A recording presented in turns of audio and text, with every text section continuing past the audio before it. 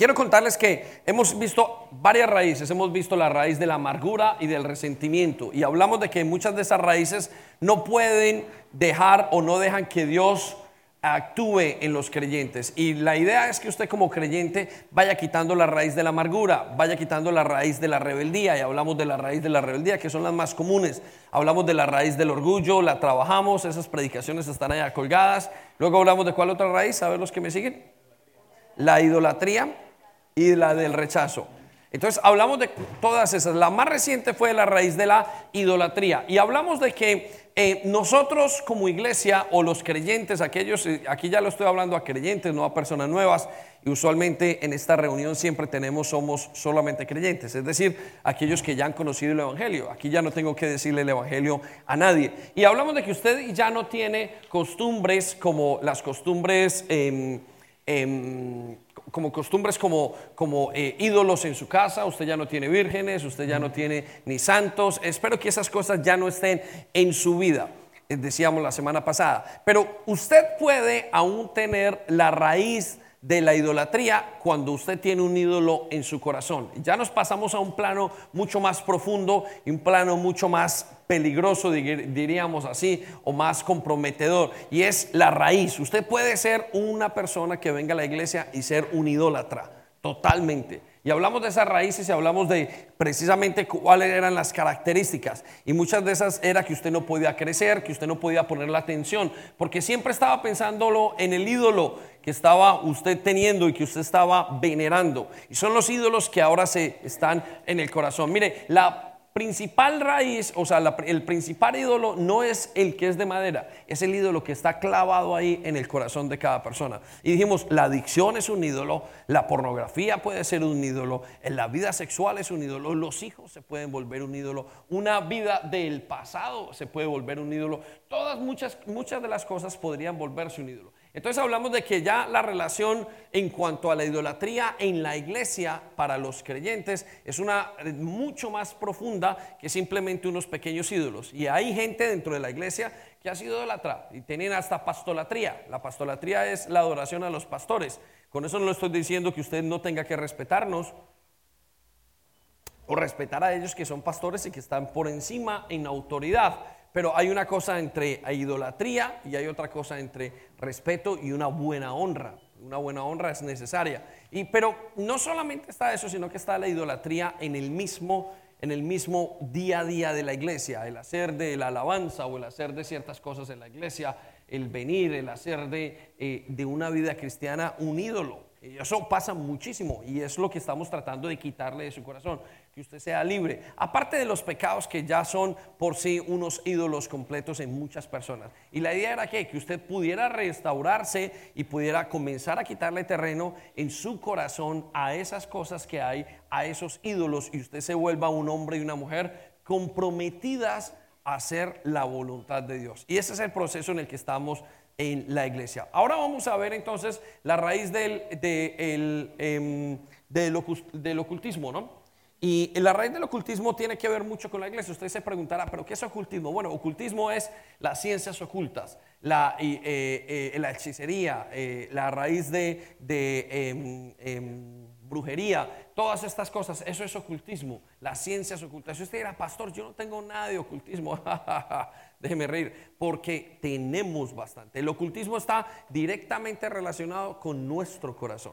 Y entonces yo quiero ir ilustrándolo para ver cómo vamos entendiendo y cómo vamos quitándole terreno. Y quiero que usted aprenda a quitarle terreno a estas cosas. Y me encantaría que usted fuera hoy lo suficientemente valiente y honesto para ir reconociendo si usted tiene esta raíz de ocultismo en su corazón. Y no solamente tiene que ver con lo que es el hechicero y el mago allá afuera haciendo colas de ratón y haciendo menjurjes y con una mujer y una bruja montada en una escoba. No, tenemos bastante ocultismo cristiano. Ojo, y a los días de hoy está exagerado el asunto. Por eso hay que irle quitando ese terreno de su corazón y a irlo ablandando su corazón. Vamos a irlo picando el corazón para que usted pueda tener una revelación más clara. Capítulo 9, versículo 9. Estamos aquí. Estamos en Hechos, pero creo que no es. Era 8, perdón, será 8, Cami. Capítulo 8, versículo 9. Vamos a mirar. No. Sí, capítulo 8. Mis disculpas. Ahí está, ya lo van a poner. Voy yo leyendo para que ustedes lo identifiquen. ¿Y cómo vamos a identificar cómo en esta iglesia se quería meter el ocultismo dentro de la iglesia? O cómo en creyentes ya se estaba como metiendo el ocultismo, y ahorita vamos a ir a los síntomas. Quiero que vayamos al verso número 9. Voy leyendo y dice: y cierto hombre llamado Simón hacía tiempo que estaba ejerciendo la magia. ¿Sí? Entonces, usualmente la magia viene de una vida antigua. Todas estas cosas y estos lastres que usted trae a la iglesia hoy es porque usted los vivió antes.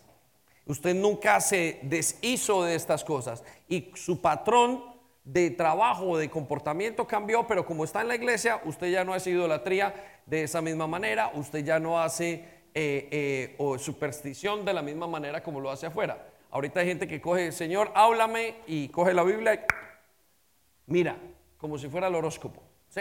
Pero no es así, es capítulo por capítulo, versículo por versículo, y Dios de una manera ordenada le va a hablar. ¿Qué pasó? Trajo el ocultismo a la superstición a la iglesia.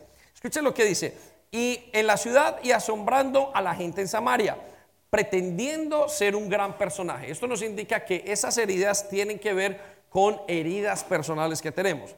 Y todos, versículo 10, desde el menor hasta el mayor, le prestaban atención a este Simón, diciendo: este es el que se llama el gran poder de Dios. Imagínense este hombre, la gente lo confundía, y hay gente que cree que es así dentro de la iglesia. Versículo 11, y le prestaban atención porque por mucho tiempo los había asombrado con sus artes mágicas.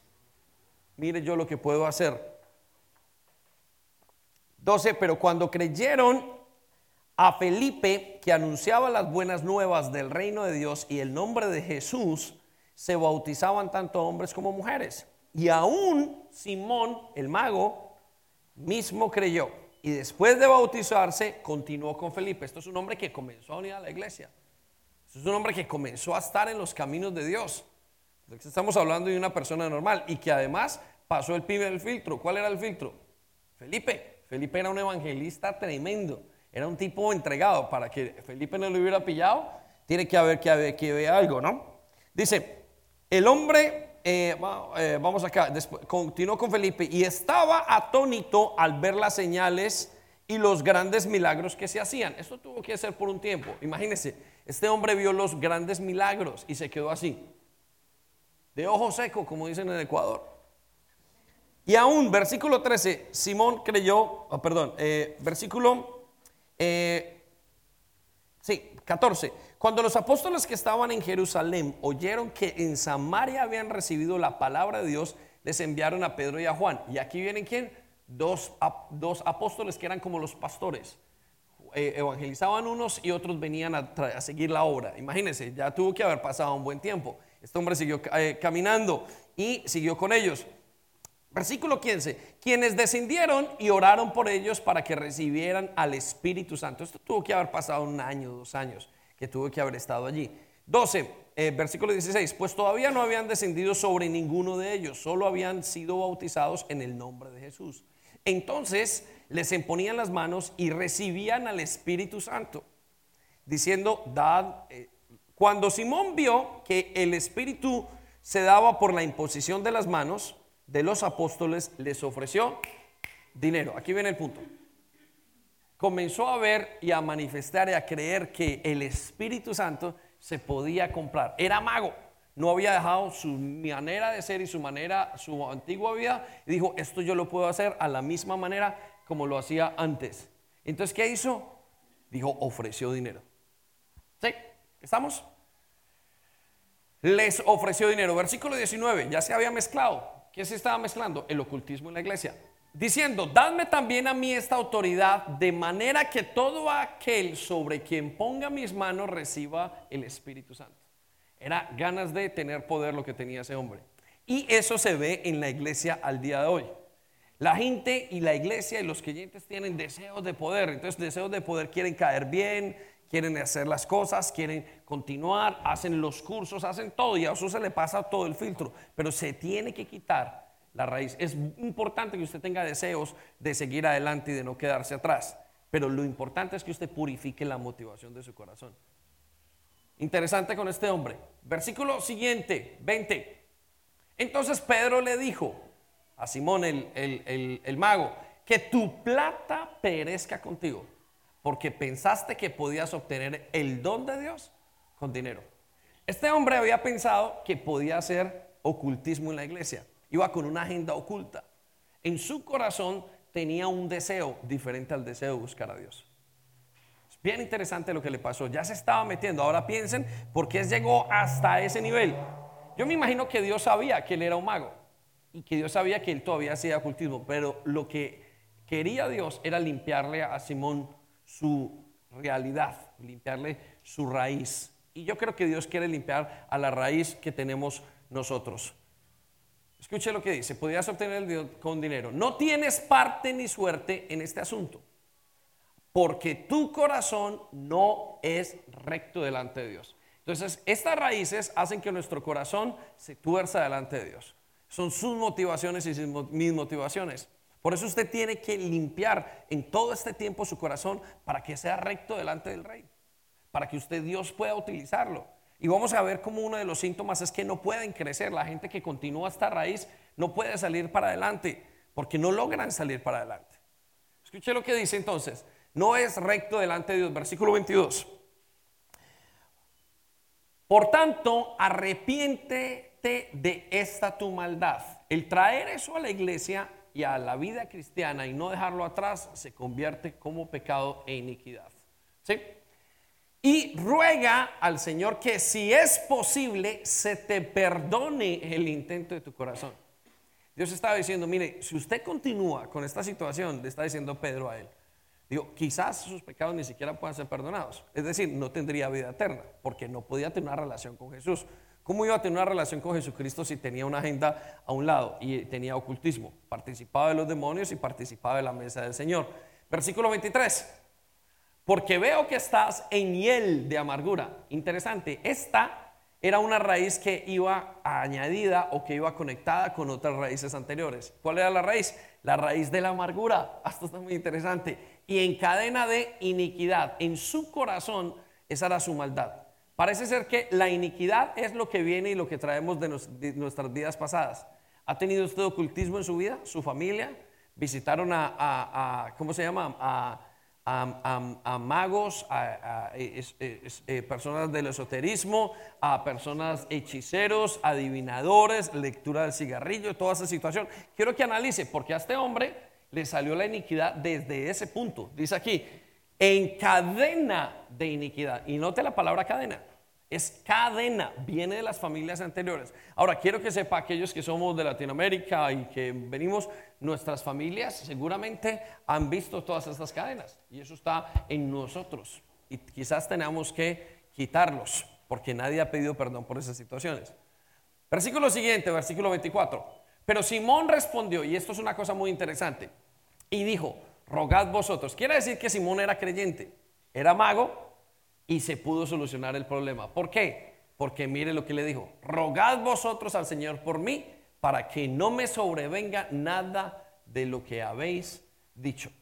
Parece ser que Simón en su corazón sí quería ser un creyente. Esa es mi conclusión. Pueden que haya miles de conclusiones frente a esto, pero yo creo que él sí quería continuar caminando con Cristo, pero no sabía que tenía que quitar esta raíz. Ese fue el primer encuentro de Pedro con él y de sus pastores. Y quizás este sea el primer encuentro que usted tenga con Dios en este momento frente a este tema. Y Dios te va a decir, y quizás al final usted le tenga que decir: Señor, te pido que me quites esta raíz que tengo. Muy bien, vamos a Levítico 26. ¿Qué piensa entonces Dios del ocultismo, del esoterismo y de todas esas cosas? Y ahora vamos a ver, más adelante les decía cómo eso se transfiere a la iglesia. Mire lo que piensa Dios. Si alguien presta atención a los encantadores y adivinos y se prostituye y va tras ellos, yo me pondré en contra de esa persona y la eliminaré de su pueblo. Ahora, usted dirá: yo no tengo nada que ver ahí. No. Si usted hoy identifica la raíz, quiero que sepa que esto es lo que Dios piensa. Para Dios es muy grave el ocultismo. Para Dios es muy grave el ocultismo, y lo vamos a ver ahora, que ocultismo también es manipulación y es vivir una vida escondida y es vivir con una doble personalidad. Acá en la iglesia una cosa y allá otra, porque descienden de la misma raíz. ¿Sí?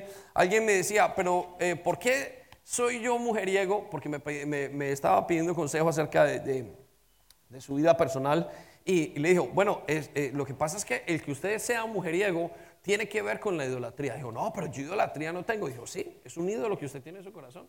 Literalmente, usted tiene un ídolo con las personas del sexo opuesto. Eso es idolatría. Usted es un idólatra. No, pero yo no creo. Sí, tiene que ver. De la misma manera, el ocultismo tiene que ver con cómo adquiere usted todas las cosas que quiere en la vida. ¿Sí? Vamos entonces, ¿qué es lo que dice Dios? Dice que tiene que eliminarse del pueblo. Dice, yo lo detesto, básicamente lo que nos está diciendo el Señor. Ahora, nadie lo va a eliminar de aquí.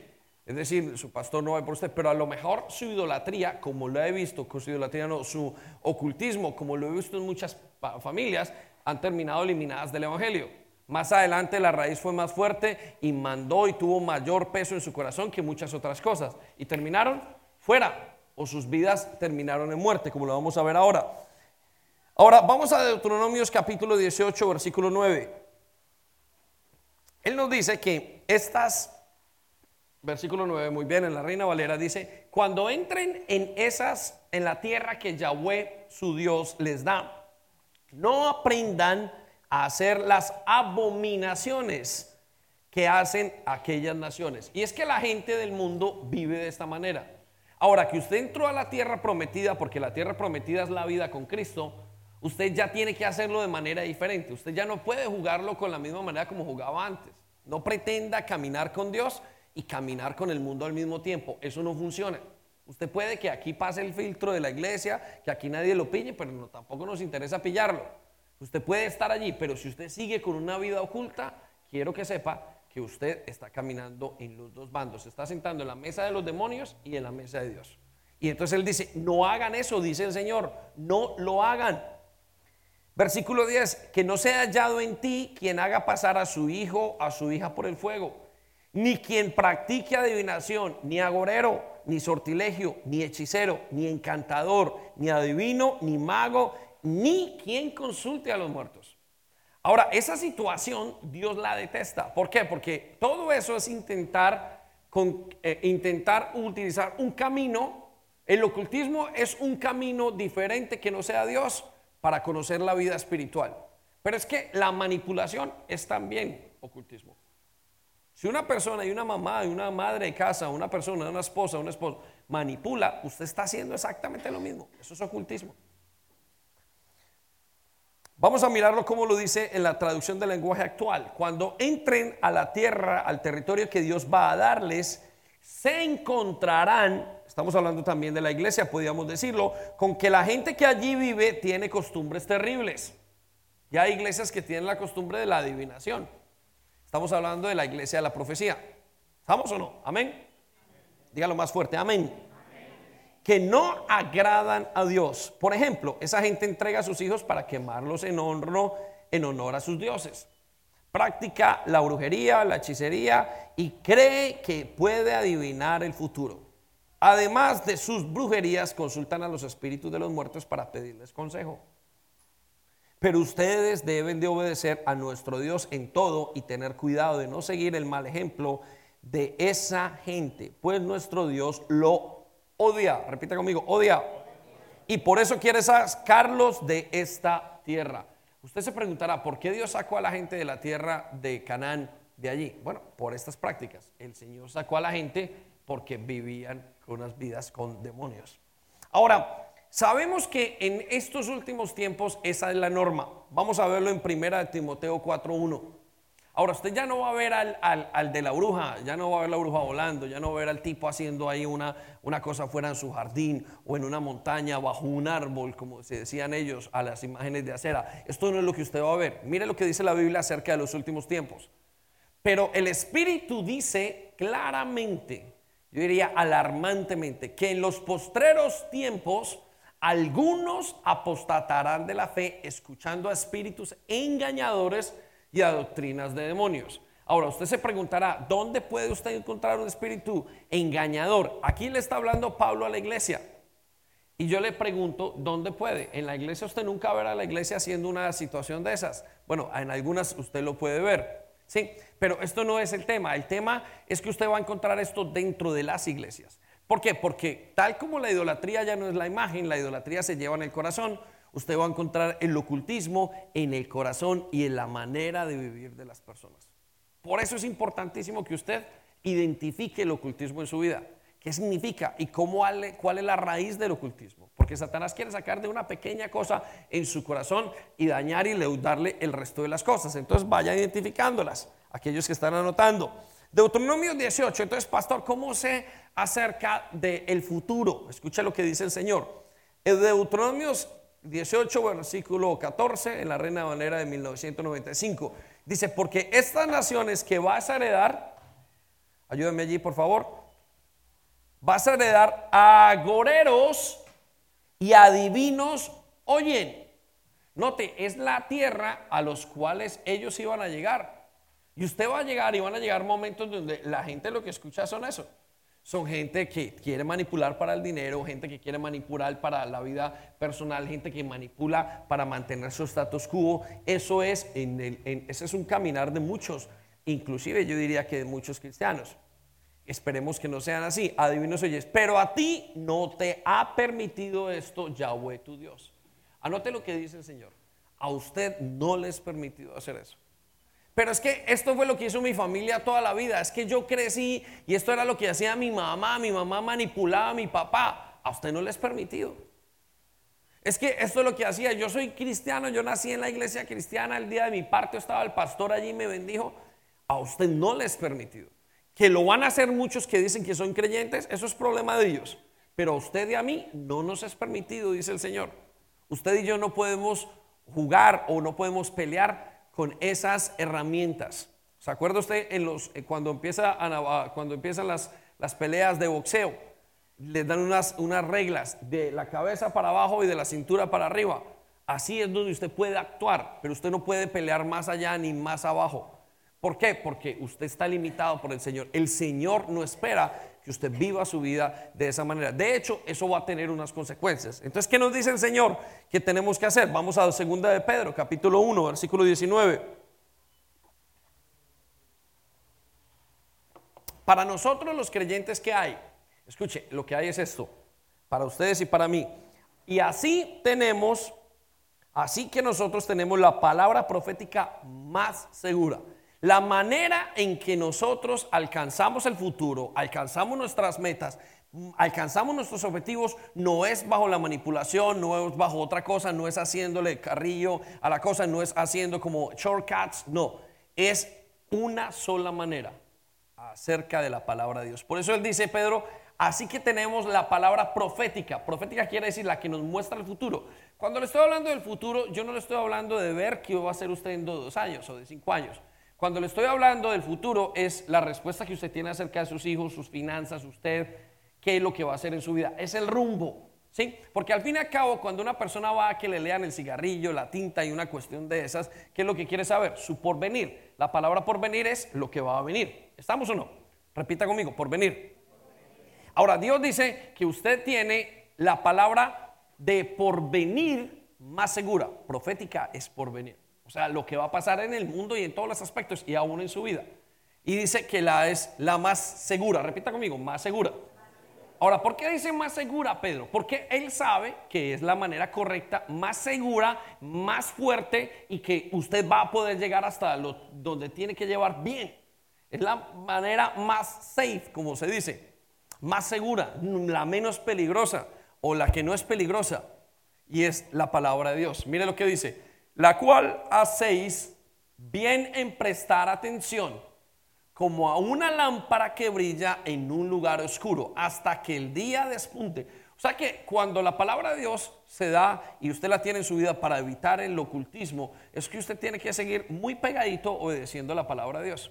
Lo que quiere decir que el ocultismo viene de no obedecer a Dios. Y una persona que no es obediente es hechicera. Ya lo vamos a ilustrar en el siguiente versículo. Una persona desobediente es considerado por Dios como un hechicero, como una bruja o como un brujo. Seria la cosa, porque Dios nos pone en una perspectiva muy tenaz. Imagínese el joven de pronto la alabanza tocando un instrumento y un instrumento y bueno, aquí tengo 5 brujos. O el pastor diciendo, ese pastor es brujo, pero yo no soy brujo, Señor. Sí, tú eres un desobediente, es equivalente a ser brujo. Esto es muy serio. Si usted no obedece a la palabra de Dios, es considerado. Ya lo vamos a ver en los siguientes versículos. Escuche. Entonces, hasta que el día despunte y el lucero, o sea, Dios de la mañana, aparezca en vuestros corazones. Y lo vamos a ver en un momento dado en Primera de Samuel. Muy bien, un segundo.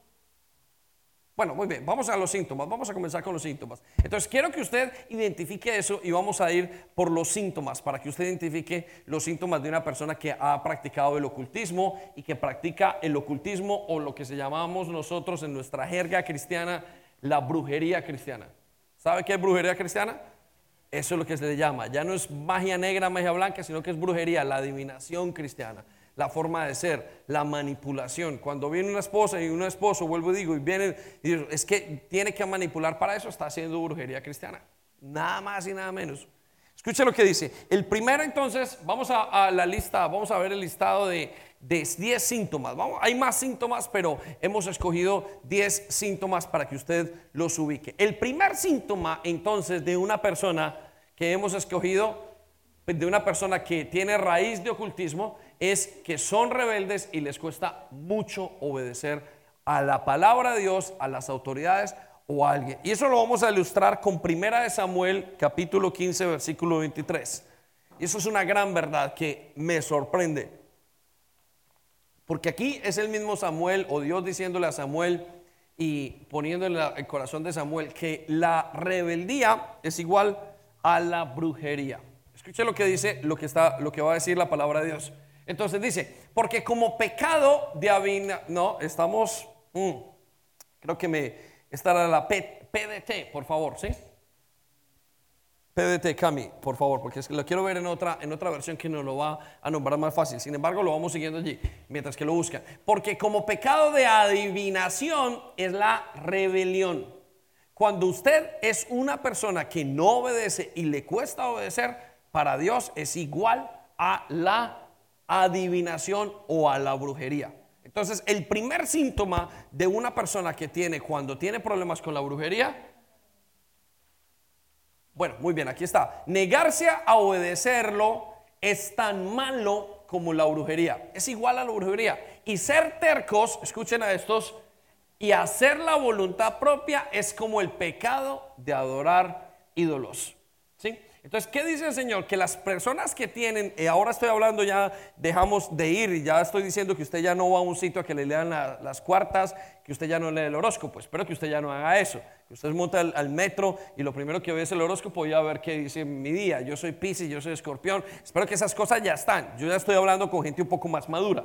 Ya en ustedes hay un fundamento más fuerte en el cual esto es debatible. Entonces ya estoy hablando de las cosas íntimas de como creyente usted tiene cuando tiene el ocultismo. Y lo primero que usted tiene es un problema de rebeldía. Entonces hágase la pregunta, ¿le cuesta obedecer? Bueno, a la persona que tiene ocultismo le va a costar someterse a las reglas. Siempre va a ser un lío someterse a las reglas. Por eso él dice que el negarse a obedecer es exactamente igual a lo que es la brujería. Piensen esto. ¿Cómo es la relación? ¿Cómo obtiene usted las cosas? ¿Le cuesta sujetarse fuertemente? Su relación con sus jefes. Aunque ya en los pasados días hablamos acerca de la raíz de rebeldía, pero seguramente que va a ir vinculada, como lo dijo como se le dijo al mago Samuel, con la raíz de la amargura. La raíz de rebeldía la raíz del ocultismo va directamente relacionada con la raíz de la rebeldía. Entonces piense usted en esto, ¿es un problema para usted? Usted siempre está luchando con las cosas, Dios le da, usted sale el fin de semana y usted dice yo tengo que obedecer, y eso es un señor problema para usted. Quiero decirle que puede estar tratando usted con la raíz de el ocultismo, ¿sí?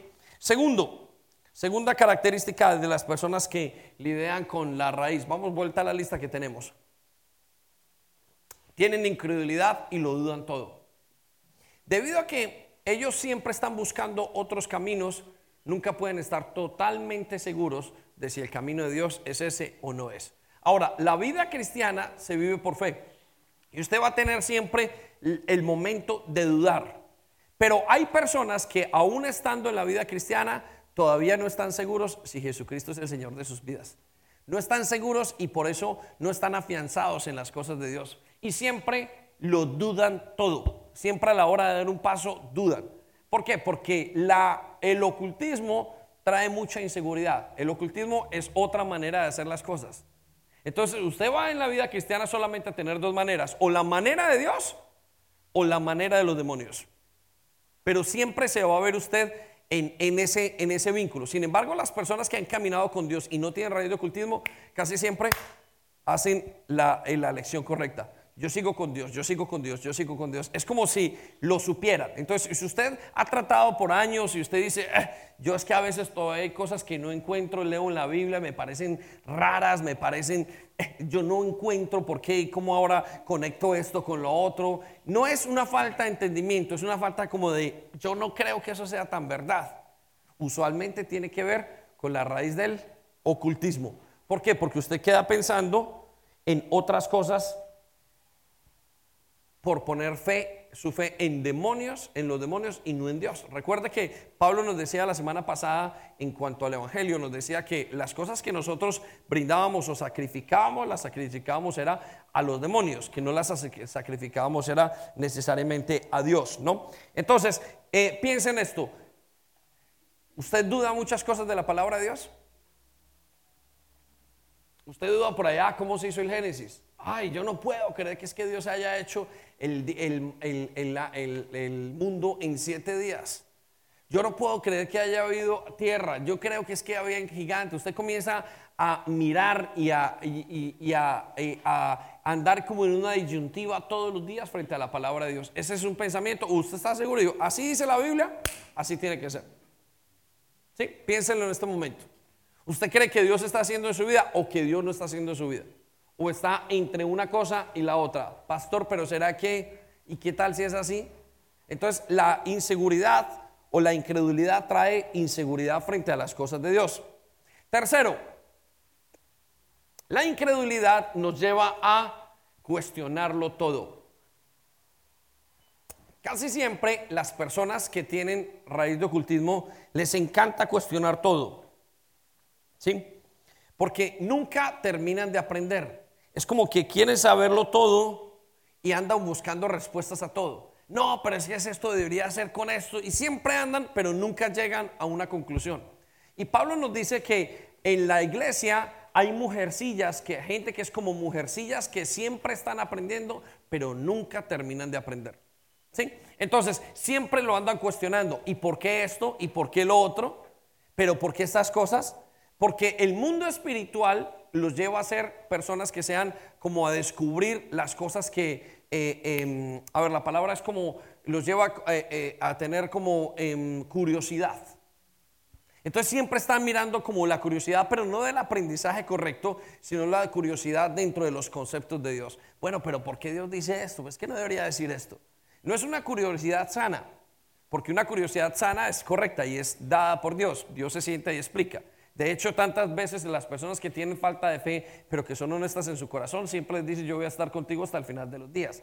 Dicen aquellos, o siempre decimos que hay 365 veces en la Biblia, más de 365 veces, para que usted todos los días sepa que Dios está con usted todos los días de su vida.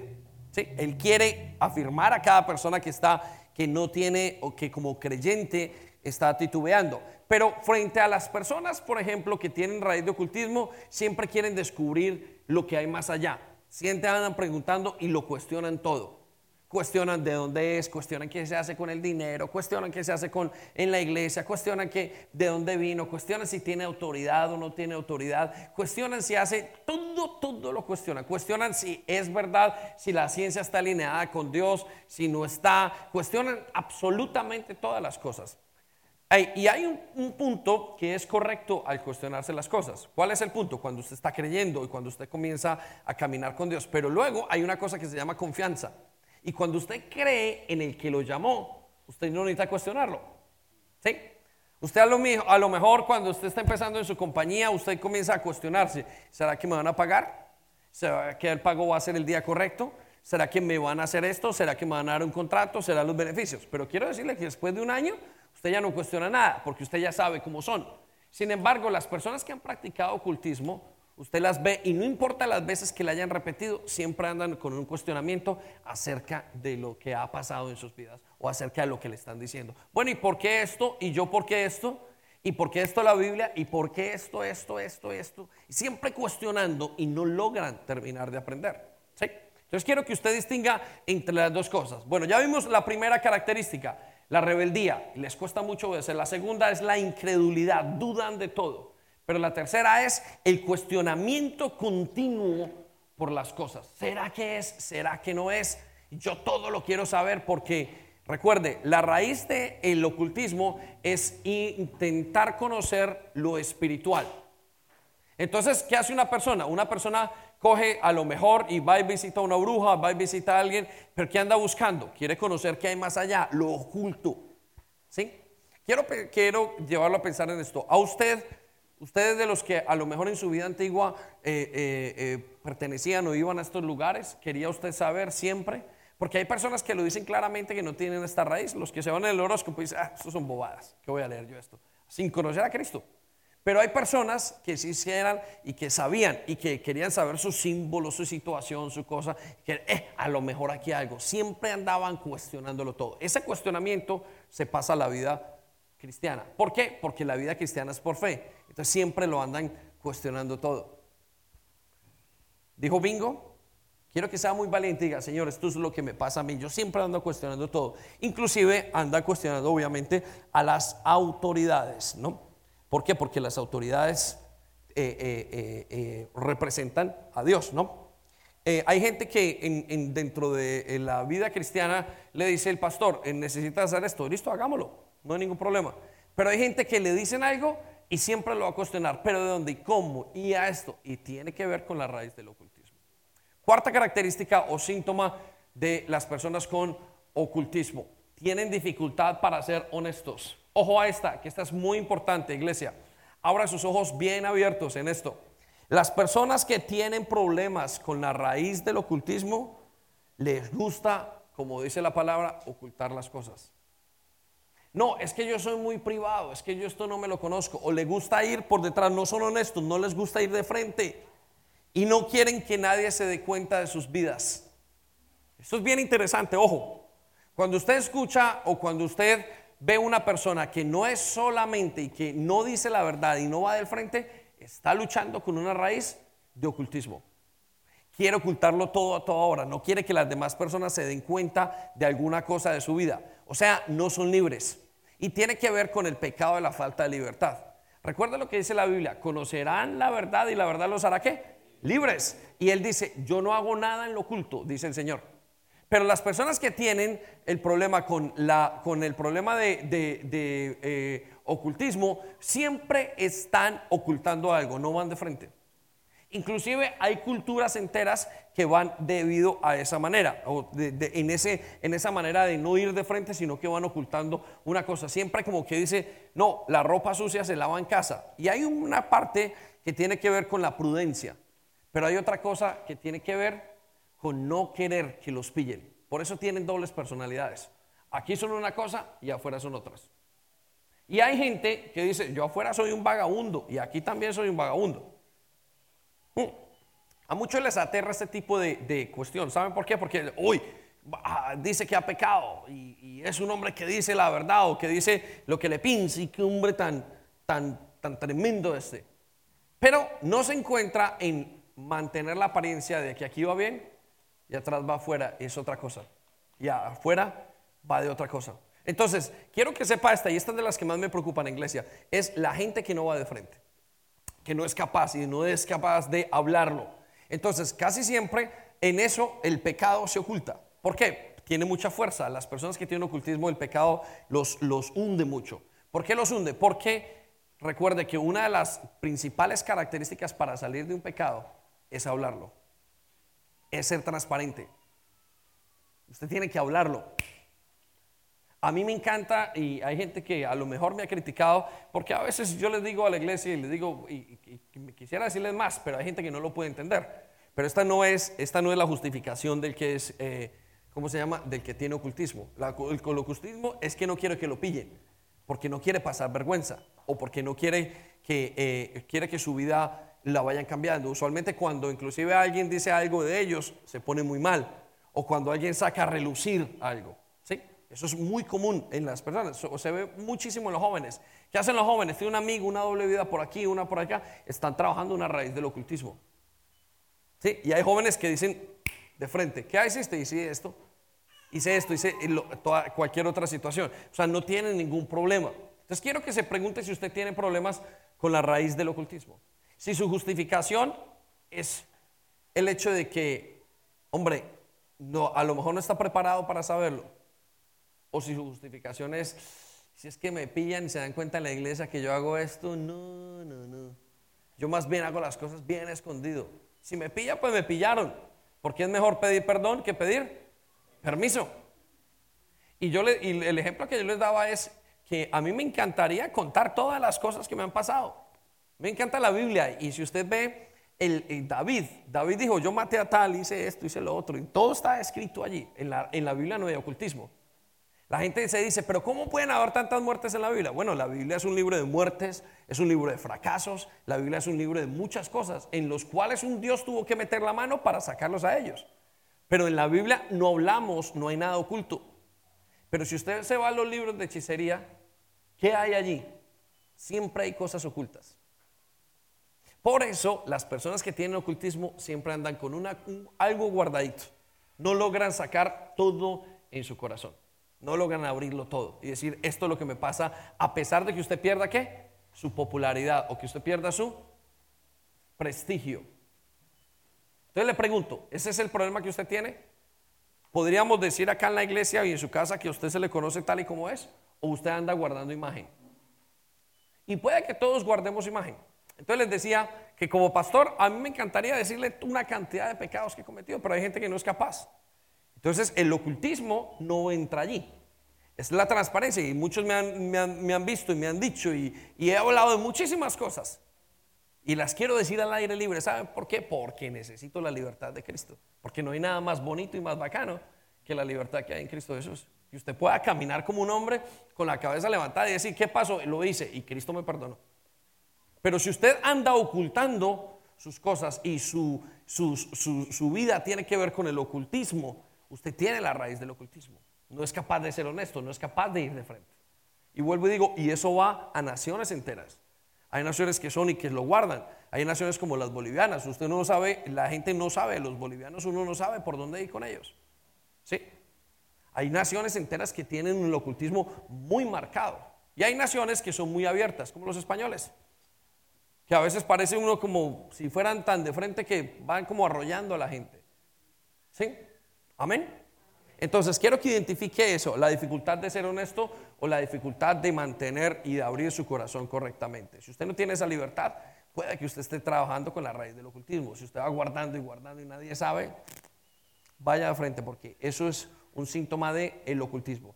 Quinto, son supersticiosos. ¿Qué es el supersticioso? Cree que todo tiene un poder sobrenatural o espiritual.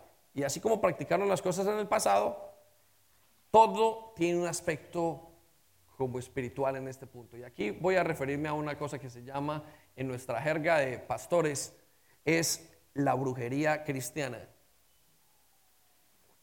¿Es posible que haya brujería cristiana? No, no hay brujería cristiana. Hay cristianos que hacen brujería.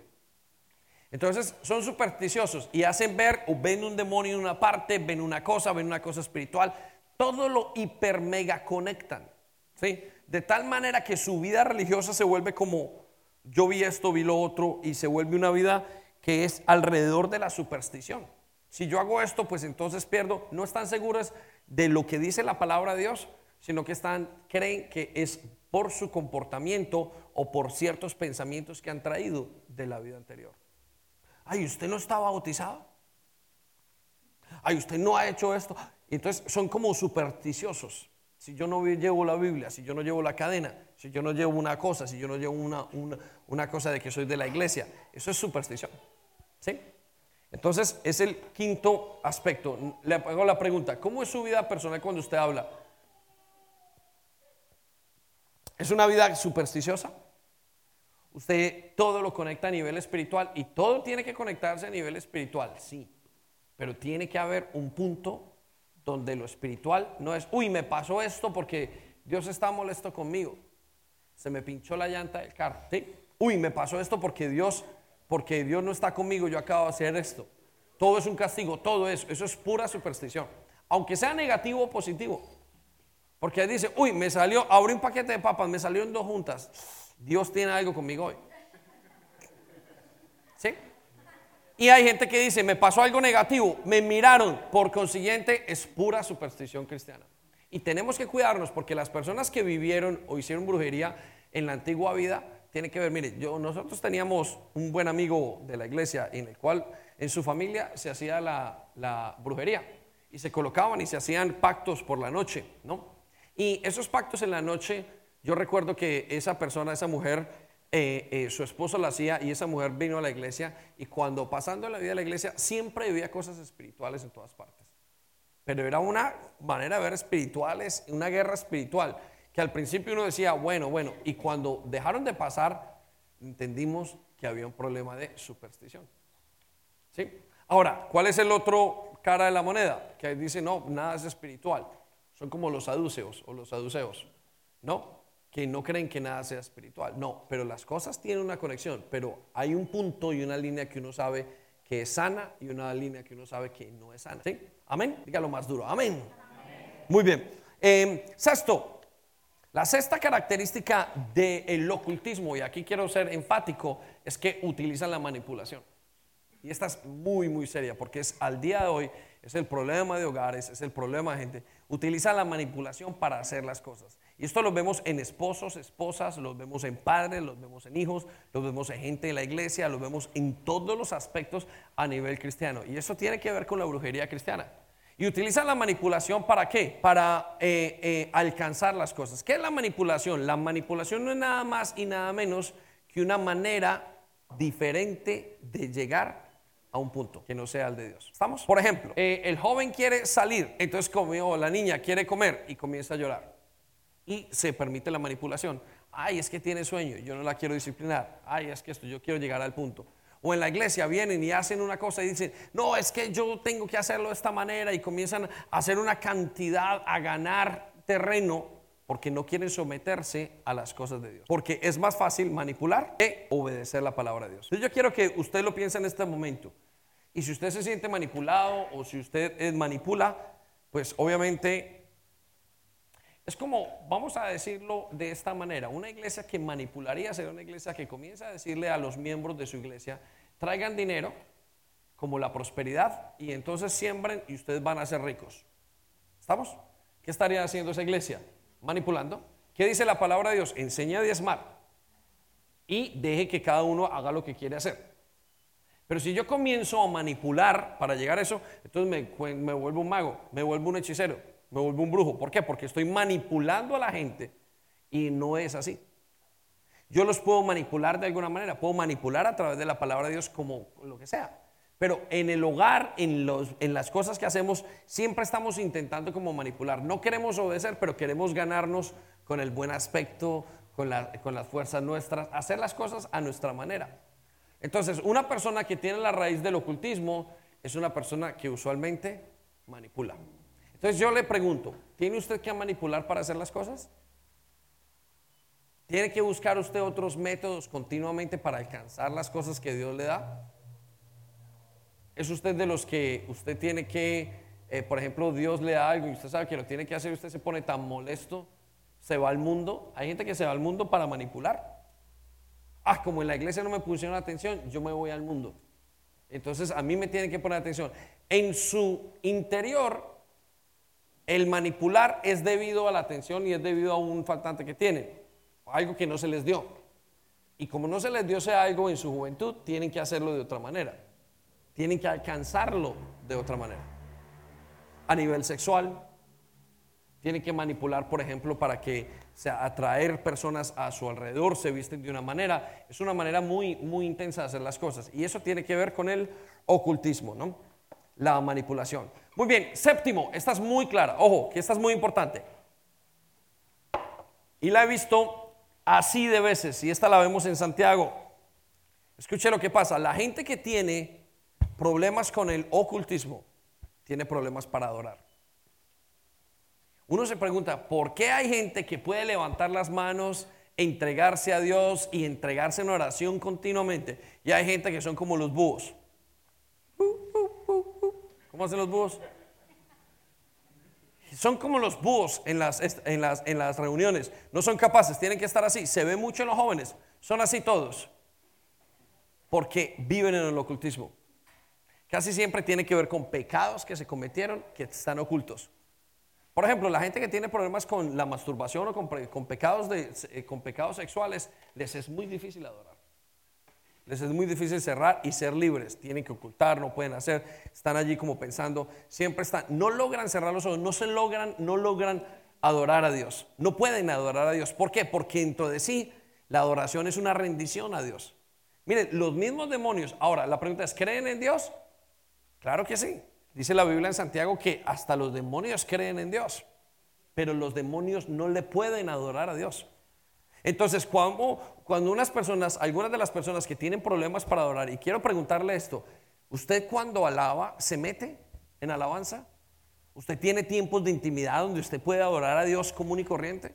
¿O usted de los que está aquí parado y logró cerrar sus ojos 5 minutos y no se metió? Quiero decirle que hay ocultismo. ¿Puede haber ocultismo en los jóvenes? Seguro que sí. ¿Por qué? Porque al estar ellos no se logran concentrar, no logran saber. Tiene que ver con su pecado sexual, pornografía, cosas que tienen que ocultar. No logran. Entonces nosotros en cada momento uno va como observando, la particularidad de aquellos que tienen problema con el ocultismo es que definitivamente no pueden cerrar sus ojos a la hora de adorar, no pueden adorar. No les es fácil adorar. Porque hay algo oculto. Cuando usted adora, adorar es entregarse totalmente al Señor en adoración. Es entregarse en canto, en expresión de su vida al Señor. Y usted termina hasta llorando. Entonces todo lo que tiene en su corazón es como que da vueltas y es una gratitud tan grande a Dios. Pero el ocultismo no deja que usted adore correctamente. Porque usted tiene que guardar cosas. Y usted está preocupado mientras que usted está delante de Dios, que Dios es santidad. Usted tiene que lidiar con su pecado por dentro de su ser. Entonces usted está ocultando y usted no logra concentrarse. O es el pecado o es Dios. Pero usted no logra concentrarse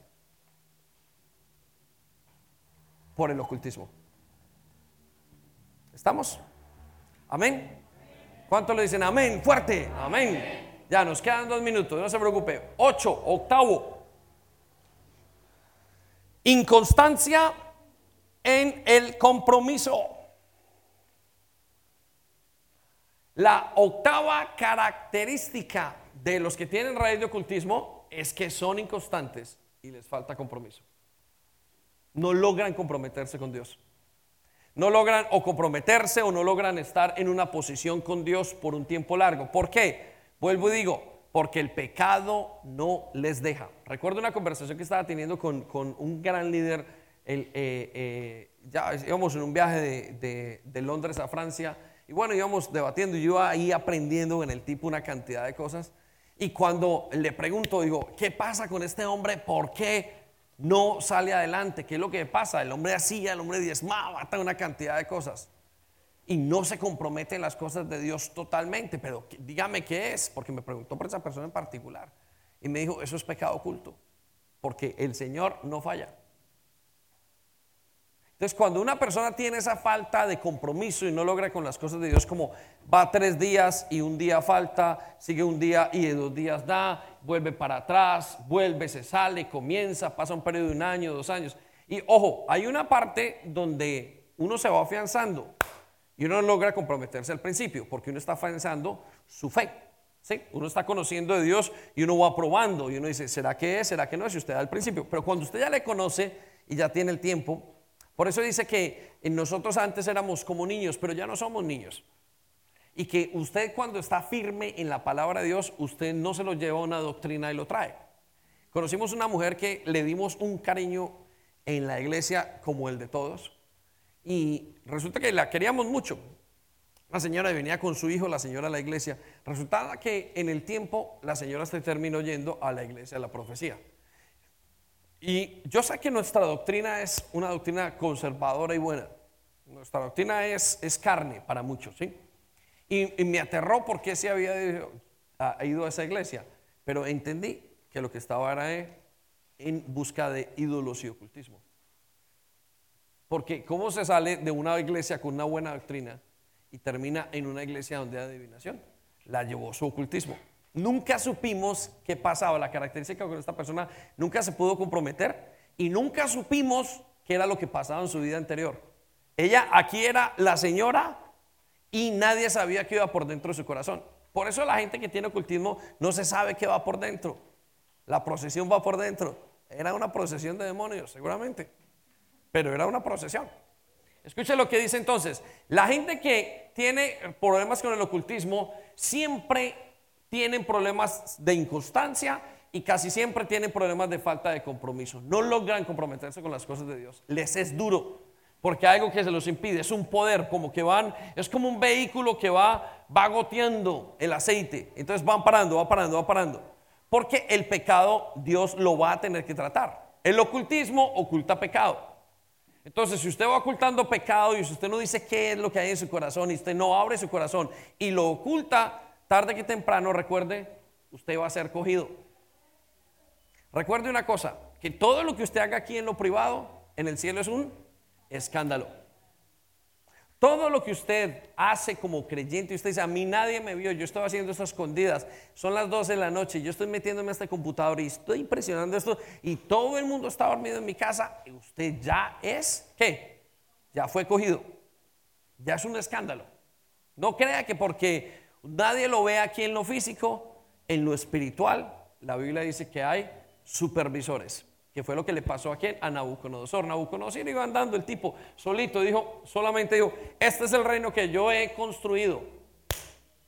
Inmediatamente cayó loco el tipo. ¿Cómo se dio cuenta el cielo?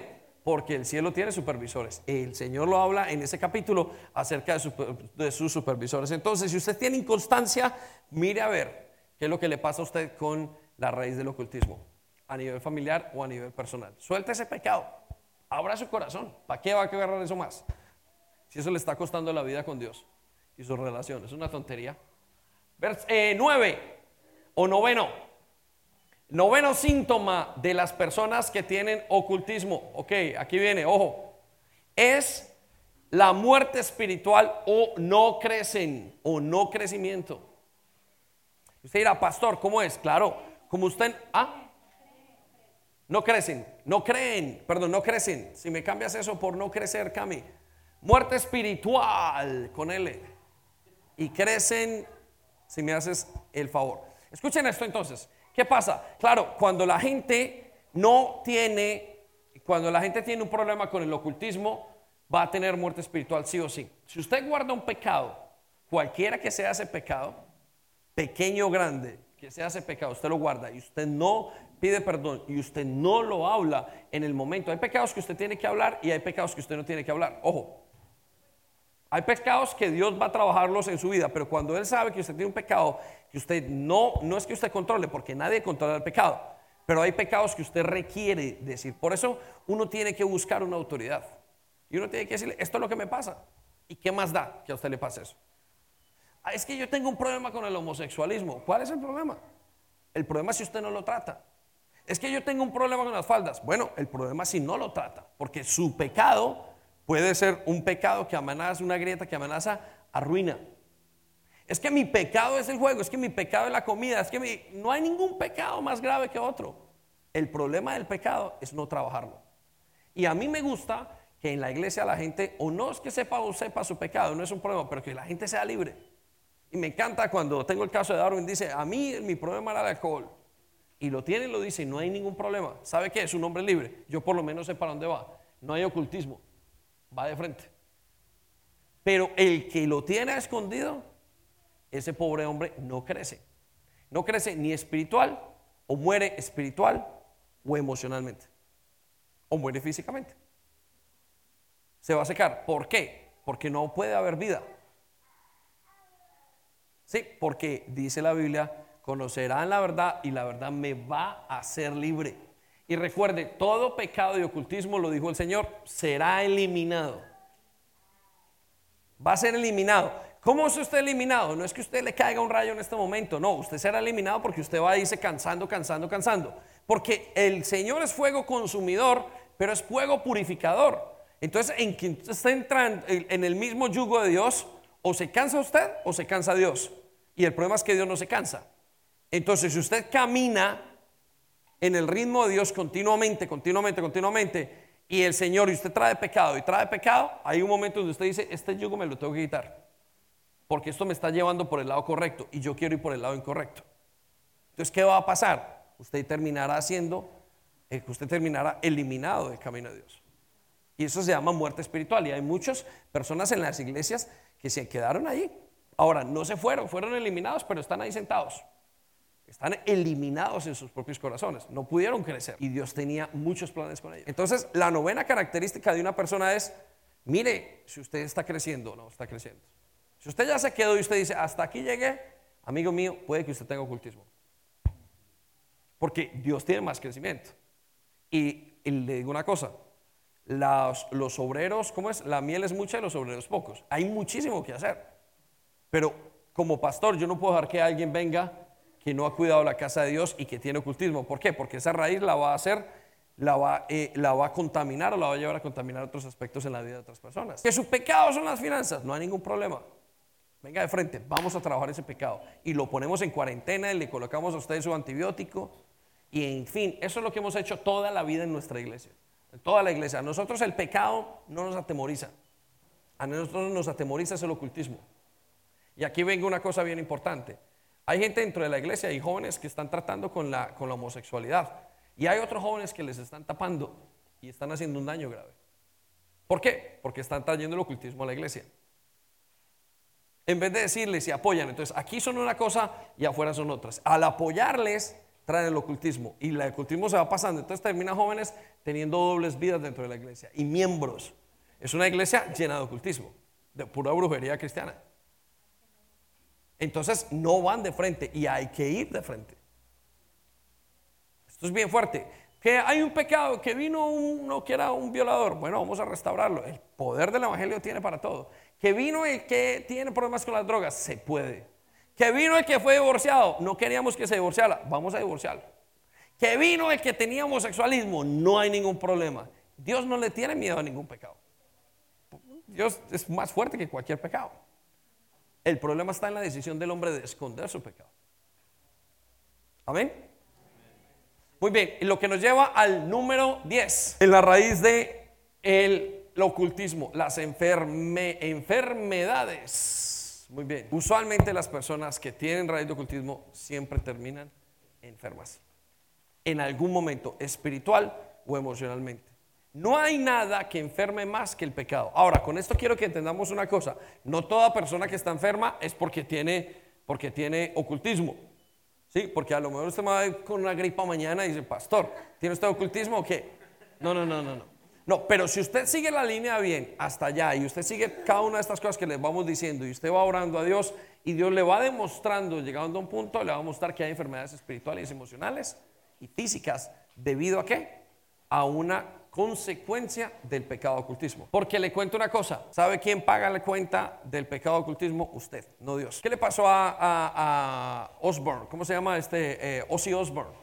Cuenta lo estaba leyendo y Ozzy Osbourne no es ninguna persona digna ni de mencionar aquí para esta situación, pero nos cuenta la biografía de Ozzy Osbourne, que comenzó a ser famoso y comenzó a irle bien y a hacer pacto con Satanás, y su familia comenzó a terminar enferma, ¿cómo se llama? Adictos al alcohol, adictos a las drogas. Bueno, él lo cuenta, usted lo puede ver por allá en el noticiero si le interesa, en YouTube. Entonces, cada vez que usted va subiendo, porque el ocultismo lo lleva a hacer las cosas que Satanás le ayuda a hacer ciertas cosas que usted quiere hacer, Él le va a pasar la cuenta. Y conozco gente que no cuidó la grieta del ocultismo dentro de su casa, dentro de la iglesia, terminaron fueras y hubo muerte emocional y espiritual en todos los aspectos, pero que sean salvos por medio de la gracia del Señor. ¿Sí? Bien importante. Muy bien, vamos a 2 versículos, póngase de pie si me ayudas con una canción para renunciar a esto. Esa de tu amor me lleva más allá, océanos, ¿no? ¿Se llama? Muy bien, Isaías capítulo 8, versículo 19. Escuche lo que dice, iglesia, y póngase en línea con Dios, porque yo creo que usted y yo podemos trabajar esto. Vamos a renunciar a esa raíz. Mira lo que dice Isaías capítulo 8, versículo 19. Tal vez alguien les diga, preguntemos a los medios, vamos a hacerlo de esta manera. Jóvenes, tal vez alguien le diga, hágalo, no se preocupe, usted va a salvarse, salirse con eso. Esta será su respuesta. A los que consultan a los espíritus de los muertos con sus susurros y balbuceos, nos dirán qué debemos de hacer. Pero, escuche lo que dice el Señor. ¿Acaso no deberá el pueblo pedirle a Dios que lo guíe? Dios quiere guiarlo a usted. Dios quiere guiarlo a usted. No busque otros métodos. ¿Y sabe cómo es la guianza de Dios? A través de hablarlo y a través de ser transparentes.